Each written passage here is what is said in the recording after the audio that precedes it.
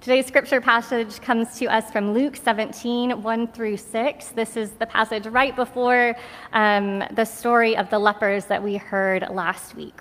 So listen for the word.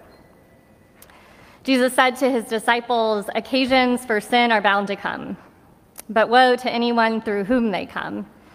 It would be better for you if a millstone were hung around your neck and you were thrown into the sea than for you to cause one of these little ones to sin. Be on your guard. If a sibling sins, you must rebuke the offender. And if there is repentance, you must forgive. And if the same person sins against you 7 times a day and turns back to you 7 times and says, 'I repent,' you must forgive." The apostles said to the Lord, "Increase our faith." And the Lord replied, "If you had the faith the size of a mustard seed, you could say to this mulberry tree, 'Be uprooted and planted in the sea,' and it would obey you." This is the word of the Lord. Thanks be to God. So often when we hear Jesus' words of forgiveness, I think we expect to hear about people who have shown extraordinary examples of forgiveness. An oppressed person saving their oppressor, a person of color giving shelter to a devout racist, a father forgiving the person who killed his child. And all of those stories are amazing. And I think sometimes they leave us in awe and wondering if we could ever dole out such forgiveness, if we could hold up to the task. But I don't think that that's what this passage is about today. It may encompass that, but I think that it's more about the everyday, the mundane, the situations we encounter on a near daily basis. I think it's about the day-to-day workings of a community and how we might live together, work together, fight together, disagree together, and celebrate together. I think that this passage is more about the we than the I. It's about community. And in this passage, we're offered comfort, and we're also offered responsibility. To not cause others to sin, to not drag others down with us when we inevitably do, to forgive, to be forgiven, and to ask for forgiveness, to call out others, but also to be receptive when we ourselves are called out. But I wonder about those times when it feels like we don't have enough faith, when faith and living out faith just seems like too tall of an order. I think there are periods of transition in our lives in which we might feel misunderstood or question our place in the communities we inhabit, feel like we've been pushed into unknown territory, or maybe we're unsure of when we might return to any sense of normalcy. Perhaps assumptions we made have been proven wrong. Trust has been betrayed. We feel we've been forgotten. The future is uncertain. Our sense of belonging is questioned, or things just feel like they're falling apart. The good news is that God assures us that we are known and loved in the midst of all of those situations. But it's in the midst of change that I think love and forgiveness are all the more difficult to give and receive. It's in those places that it is all the more valuable, though. It's on the margins that we are more prone to giving into our fear and our weakness and our anxiety. It's in those times that we as human beings do terrible things to each other. We make others feel unknown, misunderstood, underappreciated, or unworthy of reconciliation. And it seems like, particularly in those moments, we also begin naming all of the things that we need in order to do the things that God wants us to do. All the conditions we think need to be in order for everything to fall into place. I just need more time, more money, more peace, more quiet, more faith. And these may be excuses, or they may indeed be what we think we need to have first, before we can take on a big task. We're just not sure what it takes. We're not sure we measure up. And so we blame the conditions. And I suspect the disciples weren't necessarily using little faith as an excuse, but instead, I think they were showing their own lack of confidence in themselves, their own anxieties. What Jesus knows them to be capable of is far greater than they themselves think they're capable of. And for goodness sake, they're on their way to Jerusalem. If ever there was a time for them to think they didn't have enough faith for what lay ahead, I think that this is a pretty understandable time. David Lowes writes, "Truth be told, I can sympathize with the disciples.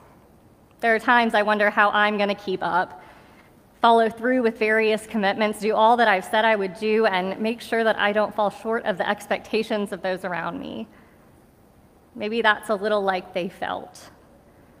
But at just that time, I think, it's not that I need more faith or time or energy, although I often think so. No, what I really need is to stop thinking and just do it. Stop counting the costs and just spend what I've got. Stop worrying about it all and just trust." Jesus assures this anxious crew that they have enough faith. Just a few chapters prior, he compares the kingdom of God to a mustard seed, and now he's comparing the faith of the disciples to a mustard seed. I'd say that's a pretty good vote of confidence. He's assuring them that just because they can't quantify the faith that they have doesn't mean that they don't have enough. Faith, like the kingdom of God, it can't be measured in the same ways that we measure other things in our lives. It's not that they need more faith. It's that they need to embody the faith they already have. Their faith needs to match up with their actions. They need to embody that faith. Because it's more of a verb than a possession to be quantified. And rest assured, we're human. We're not expected to always get it right. Screwing things up is inevitable.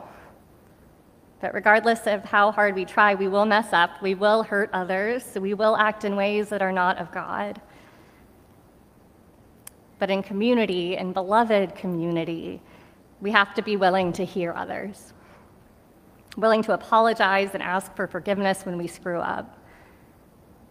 And listen, really, really listen when someone tells us we've done something that hurts them or hurts the community.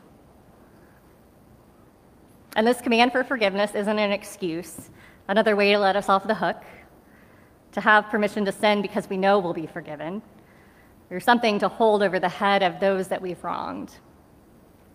Certainly, this text and ones like it have been used in dangerous ways to excuse abusers and to support staying in relationships in which a person's value of a child of God is not recognized. But that's not what this is. This is about living in ways that help others to experience the love of God and to recognize it in their midst. Jesus is calling for accountability from all parties. And it requires hard work. Jesus is challenging his followers to seek out the parts of themselves that are sometimes painful to find, to admit their failures, and to reconcile their actions to the faith that they profess. And such work is really necessary in beloved community. I've recently been reading a book by clinical psychologist Harriet Lerner. It's called Why Won't You Apologize? Healing Big Betrayals and Everyday Hurts. And she argues that "I'm sorry" are the two most powerful words in the English language. That a good apology is a gift to a relationship. And throughout her novel, she brings up various stories from her own clients. But towards the end, she tells one of her own stories of forgiveness. And I think it's quite relatable. She tells a story of one of her close friends, Sheila, who was just about to release her first book. Now, the writer, she lives in Kansas, so going to New York, especially at a very difficult time when plane tickets were expensive, was quite the task. But she wanted to be there for her friend Sheila. She wanted to show up for the big moments. So she gets there, she shows up to the party, and she finds that she only knows two people there: the host, Sheila, and an editor who she has worked for before. Her name's Blanche. And so the two post up kind of in the corner of the party, and they're so deep in conversation that they kind of begin to forget about everything that's going on around them.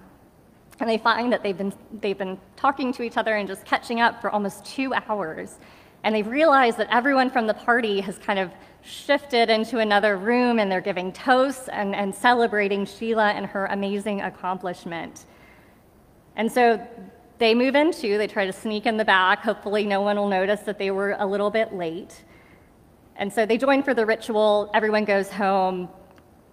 And Harriet thinks that everything's great. This was a good trip. I'm glad I came. Glad I showed up for my friend.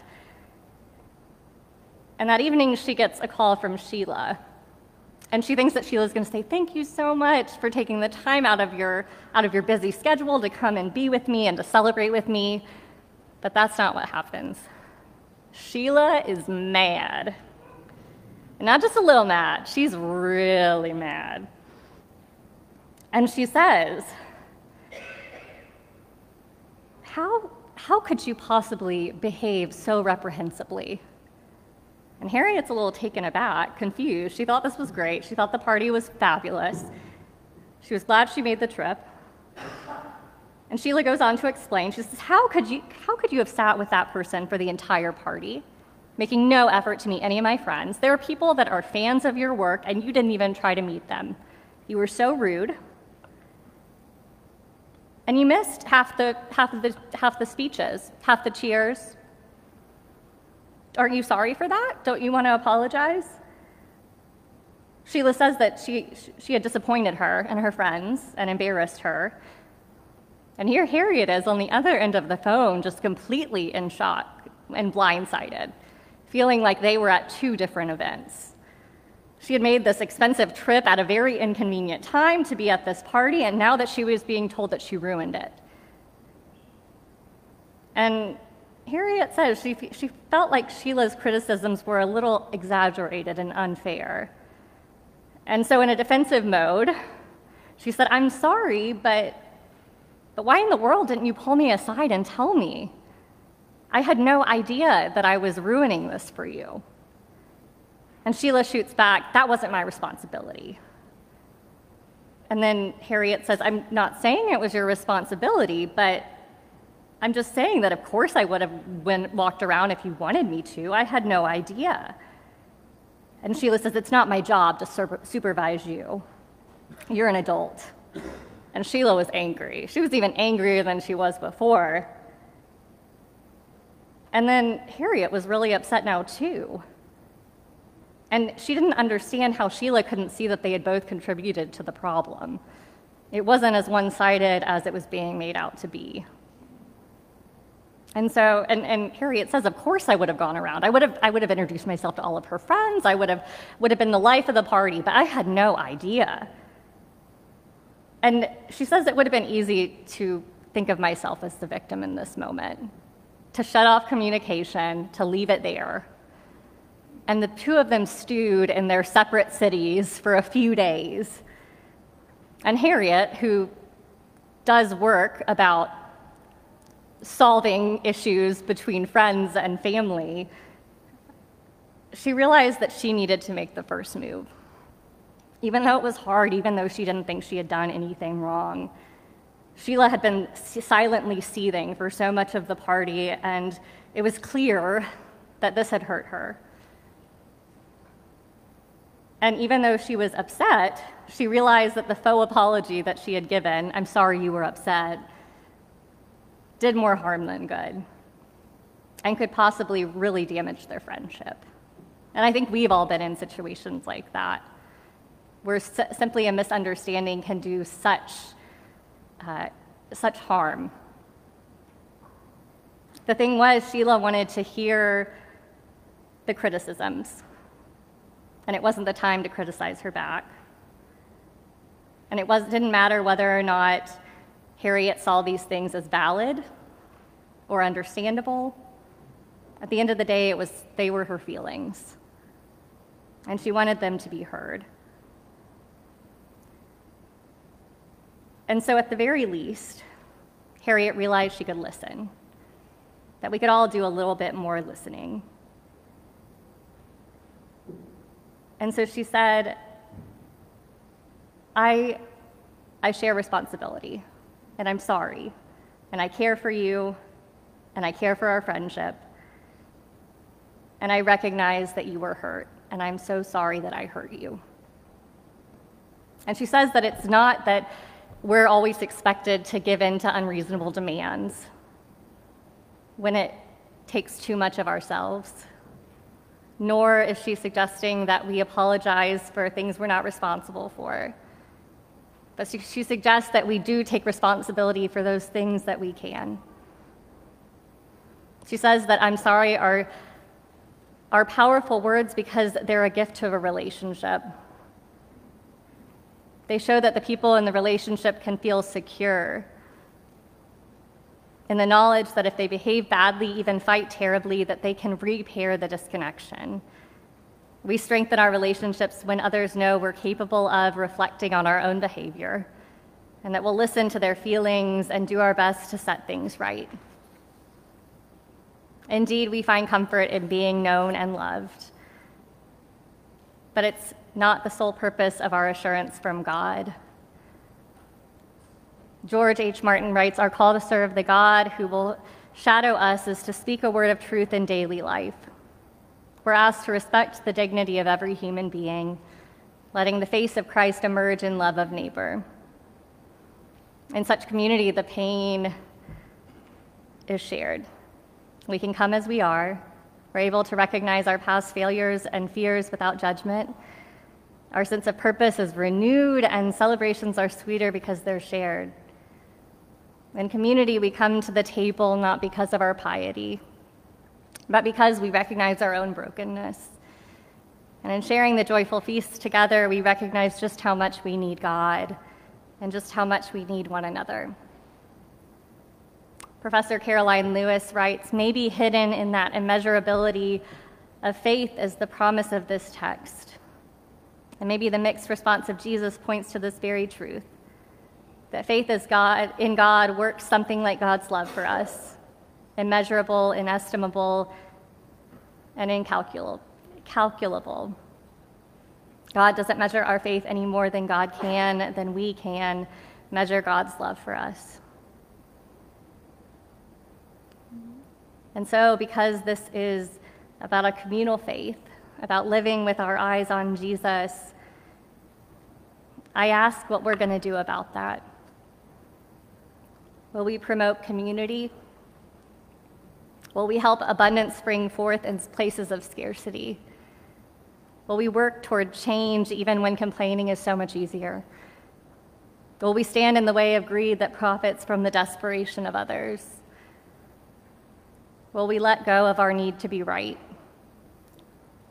Will we apologize when we fall short?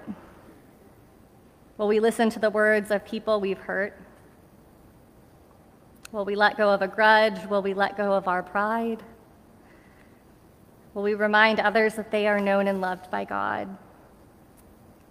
And will we remind others of grace when they feel they don't have enough? The beauty of this passage is that it isn't accompanied by a timeline.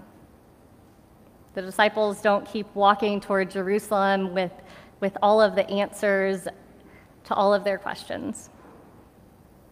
They don't suddenly feel adequate. They do not suddenly live a perfectly faithful life. Certainly there's urgency in this passage, but these words aren't to be fulfilled in a momentary response, but instead with the entirety of our lives. The seeds of faith are in you. It is enough. You are enough. How will you live that out? To God be the glory. Amen.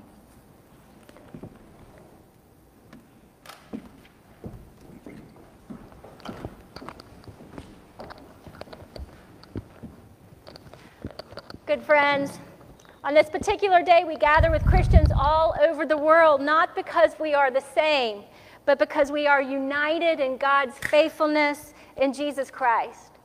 There is plenty of brokenness and strife and war and famine and bullying and greed and hurricanes in this world. And yet here in this moment, We are gathered at this table doing what Jesus did and what he asked his disciples to do so long ago. We are invited here to share a meal at this table. Whether you participate in this celebration regularly, whether you have never been at a feast like this, or whether indeed you have given up on God, you're still invited to this feast.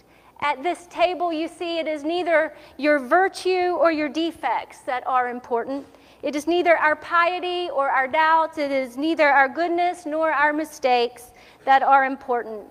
Instead, what is most important in this invitation is that you take what Jesus is offering you, and it's a costly gift. You are known, you are loved, you do belong here at this table. We are guests here at this table, and the feast is grace and love and forgiveness. Let us pray. O God of peace, we come in prayer seeking your promise, a peace that surpasses all understanding. When we look at the world, we see war and division, heartache and hopelessness, violence and vitriol. We lament with the world's suffering, knowing that you do weep with us. This day we pray for those traumatized by the latest storm Ian and ask for your help in our work to repair this glorious earth.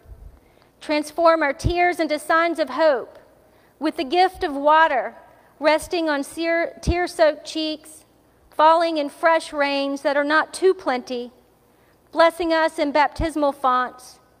Pour forth your peace into a dry and weary world. We pray for those who are lost and lonely, for those who are suffering, sick and scared, for the fragile and forgotten, for children and the aged who are caught in conflict, for those who are on the margins and yet seek to meet you. Help us to trust that your mercies are new every morning.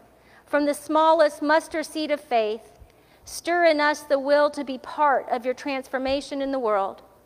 O God of justice, we come in prayer seeking your vision for a more merciful world filled with joy. Grant us eyes to see new possibilities for restoration and relationship. Embolden us not only to see but to act. Empower us to write the vision, a world where systems and structures are built to serve the least of these. A world where oppression is replaced by reconciliation and repair. A world where poverty is transformed into plenty. In our actions and in our prayers, help us to be your people. Through your spirit of power and love, empower us to serve the least of these who are our siblings, the sick and the imprisoned, the hungry, the thirsty, the naked, the lonely. In our love of neighbor, open our eyes to see you among us. God of joy, we come to you at this table. As the rain pours down from heavens and waters the earth, so may your word spring forth as a source of justice and joy. As the mountains and hills burst in song, may we return to praise and glorify you. As all creation bears witness to your goodness, may we bear witness to the image of God, each one of us, in your image, in one another, that you are called very good. For all of these things we pray through Christ our risen Lord, who taught us to pray by saying, Our Father, who art in heaven, hallowed be thy name. Thy kingdom come, thy will be done, on earth as it is in heaven. Give us this day our daily bread, and forgive us our debts, as we forgive our debtors. And lead us not into temptation, but deliver us from evil. For thine is the kingdom, and the power, and the glory. Amen. Friends, Jesus gathered his disciples at a table, maybe like this, to share a meal with them on the night of his arrest. And when he did, he took the bread, and he blessed it, and he broke it, and he gave it to his disciples, and he said, Take and eat, and do this in remembrance of me. In the same way, he took the cup.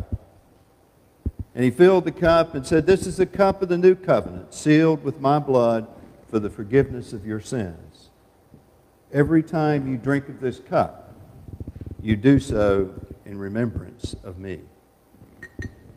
Friends, this is the table of the Lord for the people of the Lord. All things are ready. And whenever you eat from this table, remember that you do that in remembrance of Jesus Christ. Amen. All things are ready.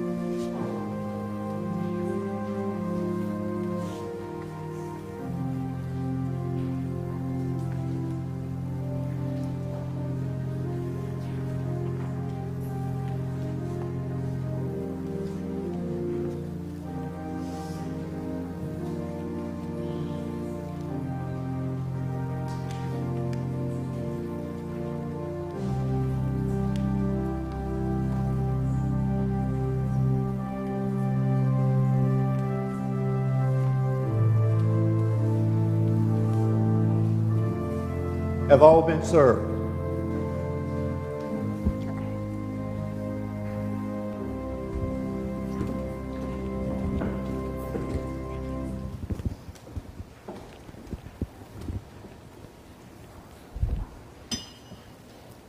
Let us pray. Gracious God, you have fed us with the bread of life and the drink of the new covenant. As we answer your call of service, let this food and drink sustain us through our earthly pilgrimage into your diverse and wondrous world. And as we journey to the place where hunger and thirst will be no more, let us boldly proclaim the promise of resurrection. In the name of Jesus Christ, we pray these things. Amen.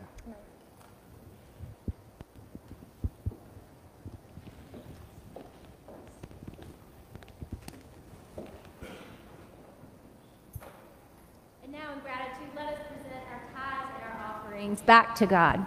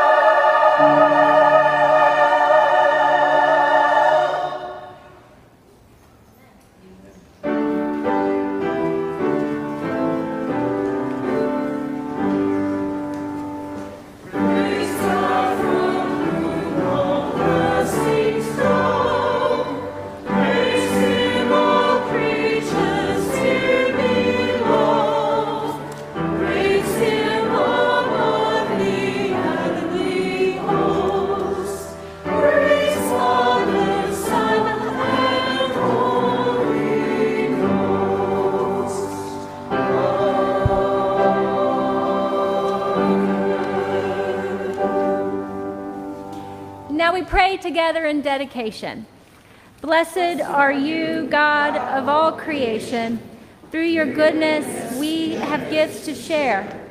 Accept and use our offerings for your glory and for the service of your world. Amen.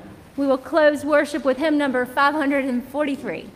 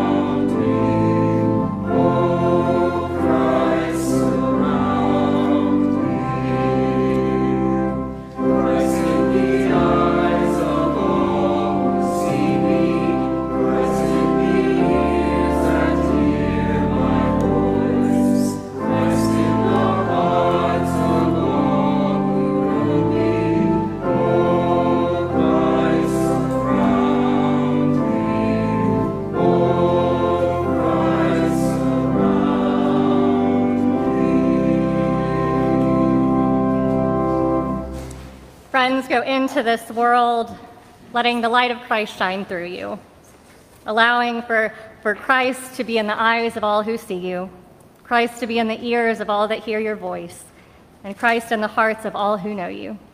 May the Lord bless you and keep you. May the Lord make his face to shine upon you and be gracious to you. May the Lord lift up the light of his countenance upon you and give you peace, now and forevermore. Amen.